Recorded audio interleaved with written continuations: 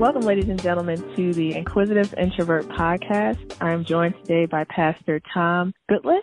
Tom, I wanted to invite you on the podcast because I have 1,000,001 questions about faith and about spirituality. And there's some tough questions that I'm looking for answers to. I'm hoping that you can sort of be a guidance to me and to our listeners. My first question is, when did you have your come to Jesus moment? At first, I want to just thank you for having me on your podcast. I'm very excited and happy to be here, and I will try my best to help out and answer as much questions as possible. Come to Jesus moment. Well, I grew up in the church. My father was a pastor. My grandfather was a pastor. And so I grew up in the church learning about Jesus, and all that knowledge was accessible to me. But I would say when Jesus actually became real in my life, it was after a period of rebellion. Early on in high school, I kind of fell away from my faith and definitely doubted it. The interesting thing was before that rebellion took place, I actually invited a friend who didn't know Jesus to our church, and he actually gave his life to Jesus, got on fire for Jesus, and then came back after me. He saw I was falling away and saw the choices I was making and chased after me and tried to win me back into the fold, so to speak, and didn't give up on me. And I would say as a result of his love for me and chasing after me and the prayers of my parents and a couple talks from the youth pastor at my church, it was probably a little over a year of rebellion, but I came back. And it was in that moment that Jesus actually did become real to me, that my faith caught fire, and I embraced some of the skills and some of the purposes I felt God was pouring into my life at that time, and my faith came alive, and it's been a staple in my life ever since, and it's a staple in the life of my own kids today. Oh, wow. Tom, may I ask, what sort of sparked that rebellion? What caused you to sort of step away from Jesus for a little bit? The fact that there was a girlfriend, how's that? What sparks most of our rebellion, significant or somewhat significant other. No, I think I kind of reached that age where all of a sudden somebody took interest in me that wasn't just my mom or dad. And I decided to chase after that, and it led to a girlfriend, probably wasn't the healthiest situation, and to a set of friends who weren't the best influences. The beauty of that is, of course, that didn't work out. The relationship, we broke up at some point, and the friends I decided not to hang out with because I was getting into trouble with them. But the beauty, though, is that it wasn't too long after that ex-girlfriend actually gave her life to Jesus and realized, saw a difference in the life I was choosing and new people I was hanging out with, and she decided she wanted that. And somebody else actually was able to lead her to Christ, which is, I'm glad God can often make something useful or beautiful out of our messes, but that's what happened there. Tom, I have so many questions, and I know a lot of people do about faith. One thing that I know a lot of people struggle with, and sometimes, including myself, is forgiveness. How do people learn to forgive, and what does forgiveness mean in the context of faith? Wow, that's a great question, Aaron. For one, I think forgiveness is an ongoing process, if we're honest. For God, who's all-powerful, he's forgiven us, and it's done through Jesus. We are forgiven. However, for us as human beings, I think we struggle with this. And so it becomes a daily process of forgiving it. I think it's worth distinguishing that just because you forgive someone doesn't mean you have to trust them again. Mm-hmm. I think when you're forgiving them, you're letting go of ill will against them. You're really freeing up your own soul against them, that you're deciding that this is not going to take up any more heart space or soul space. You're deciding you're not going to let the angst you feel ruin your life, and so you're going to let that go. Something that was very helpful for me, and still is helpful for me, is a wise person once shared with me the idea that there's three kinds of people in the world. There's the wise, there are the foolish, and there's the evil. And the thing about wise people is you can have conversations with them even where you disagree, and you can still agree to disagree. And both of you appreciate the conversation because you realize the growth that comes from it and the value in each other. Then there's the foolish, and you can have a conversation with the fool. They'll just be upset if you disagree with them, and they won't quite get it because they're foolish. And you can rebuke a fool in hopes that they'll become wise. However, most often they will just be upset that you rebuked them and won't quite get it. And at some point, a debate or talk or argument or a conversation with a fool, if they don't get it, at some point you become the fool if you keep trying. And so it's okay to allow them to be foolish. And then there's the evil, and the evil just want to destroy you and the rest of the world. The good news is lunatics never unite, and so you just kind of stay away from them. But I've realized that I can love a foolish person. I can hug a foolish person. I don't have to deem them as wise. That forgiving them doesn't mean deeming them as wise. Sometimes you forgive someone, you go, you know what? They may never get better than they are now. They may never learn from their mistakes. They may never do this, and I can still love them. I don't have to trust them. I don't have to like what they do, but I do have to let it go and let them be them and not spend my life wishing they would change or wishing I could change them. And if anything, I need to wish the best for them and go on with my life and hopefully be wise. hopefully look for ways to grow in my own walk and grow in the ways God wants me to. And ultimately, I think God's always trying to make and mold us to be more like Jesus. And if I'm going to be wise, I don't want to get in the way of that. And another thing that I hear a lot of people sort of question about God or faith is, why do bad things happen to good people? You can be the person that always goes to church that's diagnosed with a terminal disease. How do we go about reconciling our goodness with illness, if that makes sense? Sure, man. These are some good ones. I'll try. I'll take a stab in the short amount of time we have. And there's a converse to that, too. Why do bad things happen to good people? Why do good things happen to bad people? And I think it's honestly the result of God's love that these things happen. We assume pain is bad. And so sometimes we assume that if it's painful, it's somehow a bad thing. And not that any of us like pain, and we try to avoid pain, but the pain, it changed the world. I mean, Jesus' pain and death on the cross and then his resurrection, I mean, that's what ultimately brings us the joy and changes the world. And so often it's our pain that refines us, that lets us see what kind of soldier we are when we're in the battle, that usually sets it up for good if we'll allow God to use pain for good. But I don't think God is pleased that we have pain. In fact, we know he's promised is that there will come a day where those who have sided with God, with Jesus, that pain will no longer have to exist. If we look at it, pain, its ultimate source is separation from God, is where it comes from. And so God from the very beginning wanted us to be with him, and there was no pain. It was at the moment when God said, you have the choice whether or not you're with me, that pain began to exist. And so while we're on this earth, we have a choice whether or not to be close to God or not. And I know, too, you brought up, well, what about the people who are close to God and still experience pain? And, well, we're still in a world where we're allowed, where separation exists. And God still works through that. And the beauty is that's not the ultimate end of things, that God has provided the end of the story where pain no longer exists for those who are close to God. But in the meantime, it exists. In the meantime, God still loves us and still works through that.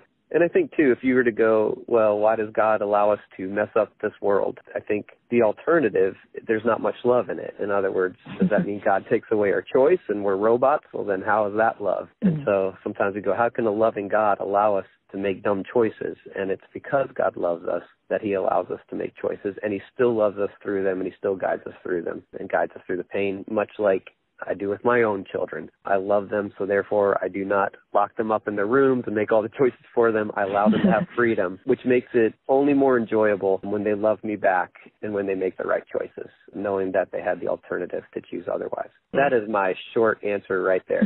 But I think, if anything, it shows God's love for us, the fact that he gives us freedom, the fact that he doesn't leave us in that pain, and the fact that that is not the ultimate destination for us with him. And another question that I had, Tom, is there's been this rebellion against, I would say, traditional religion. Often you hear people say, I'm spiritual but not religious. How do you interpret that, and what is the distinction, if there is one? I would say I don't consider myself a very religious person either. I mean, I carry the title of pastor, and that just really means that I've chosen my life to follow after Jesus, and also in my vocation, meaning that I want to help other people follow after Jesus. I think religion gets a bad rap, often because it should, because I know a lot of people do, with religion, with an organization of a faith. And I think when you follow after Jesus, it's not very organized. It's chaotic. It will change your life. It will ruin your life in all the right ways. It's actually an adventure. And I think sometimes we try and box God up and say, well, God always does things this way, or always reaches people this way, or this is important to me, therefore it must be important to everyone else. And so we try, I think religion honestly is often an attempt to box the God of the universe up and try and put rules on him that he never placed. And so I get why people will get frustrated, because I think while the intentions may be good, often religion is based out of tradition, and we can get wrapped up in religion. And I think there's a rebellion against it. It makes sense. I would not encourage people to be religious. I would encourage them to chase after Jesus and encounter him, because there's nothing you can box up with that. God will show you that he is limitless, and he will move in ways beyond what a religion can. That's what I think people are talking about. I think people are realizing the reality of trying to organize God and organize Jesus. I definitely agree with that, Tom. And one thing that I noticed, just sort of moving on to the Bible, is that a lot of the sayings and phrases that we hear people quote now is rooted in the Bible. It's just sort of been said a different way to make it, I guess, a little bit more secular and sexy. Right. But a lot of things, this new age spirituality, I think, is rooted in what's already been written. We just don't notice it. And one question that I had, Tom, is what is your favorite Bible verse and why? Well, my favorite Bible verse is Mark 10:27, which Jesus is talking to his disciples, and he says, they're asking about something particularly. He goes, well, with man this is impossible, but not with God. All things are possible with God. And that really goes back to the hugeness of God, the limitlessness of God, and the beauty of God, that we can't box him up. And we can't even box up potential with God that he sees in us. And there are possibilities even within this world, that the impossible becomes possible with God. And I like what you said, too, about even whether it's a secular organization or something, we're all quoting the Bible. And I was having breakfast with a friend today, and we were even talking about a podcast that's not necessarily a quote-unquote Christian podcast, yet all their interviews are revealing biblical principles. And that's simply, we were talking about, like, truth is truth. You don't have to do much about that because truth stands. Lies, at some point, they will fall, they will fail. But truth is truth. And if the Bible's truth, and I believe it is, it will stand. And yeah, whether you give credit back to the Bible or not, when you look at what works in this world, what works in our lives, it definitely goes back to biblical truths and truths that are in the Bible and that are in those verses, and whether people realize that's what they are yelling about or presenting or on fire about. The irony is that people won't know that and think they're speaking out against the Bible, when really they've just quoted a verse, like you said, and they're chasing after a truth that God has been presenting for us to follow for thousands of years now. And Tom, you actually co-authored a few books. Is that correct? Okay. That is correct, Mentor You and Refocus? Mm-hmm. Yes. So feel free to just sort of share what those books are about and how people can buy them. Well, as I said before, I wouldn't chase after religion. I'd chase after Jesus. And so one of the things I've tried to do as a pastor, but also as a father and to my own kids and a friend to others, is try to provide tools for people to use to help grow in the relationship with Jesus, help find out more about him. And so Mentor You is a book that basically, it sets up a mentorship relationship. It solves, or begins to solve, the very first problem that happens in the world. God creates the earth, and after everything he creates, he says it is good, until he gets to Genesis chapter 2, where he says something is not good. And he says it's not good for man to be alone. We were not created to be lonely beings. We were created to need each other, to help each other. We were created for community, and we were created for intimacy even. And so myself and a friend of mine, we created a tool to help people start a mentorship relationship. I mean, Jesus did it. He definitely spoke to the masses, but he spent way more time pouring into a few individuals, and they ended up changing the world and definitely influencing the world with what he did to influence them. And so we want to pass that on and make disciples. And so we created a tool called Mentor You. And I'll say again, it's a truth principle, mentorship, companionship, growth, somebody pouring into you what God has poured into them, or you pouring into somebody else what's been poured into you. That is a truth that stands whether or not you follow Jesus. And I'd recommend the book either way, to help you grow as an individual, to help you seek after truth and to do that. So that's one tool. And the other one is Refocus. And basically, reading the Bible is tough.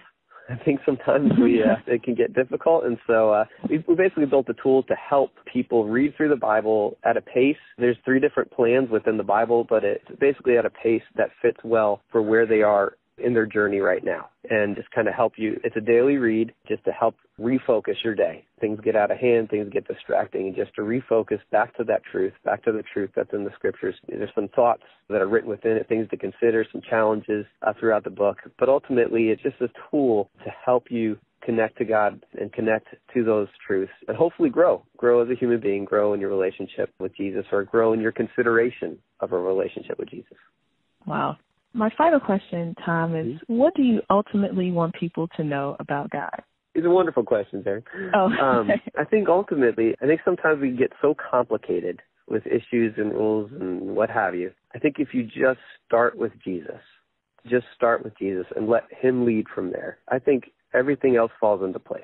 God reached out to us, and he wanted us to know how much he loved us, how much he wanted to be with us. And he did that by sending his son, Jesus. And if you can just start with Jesus, let all the details, let them hang out unorganized, let them hang out there, and let Jesus lead you from there.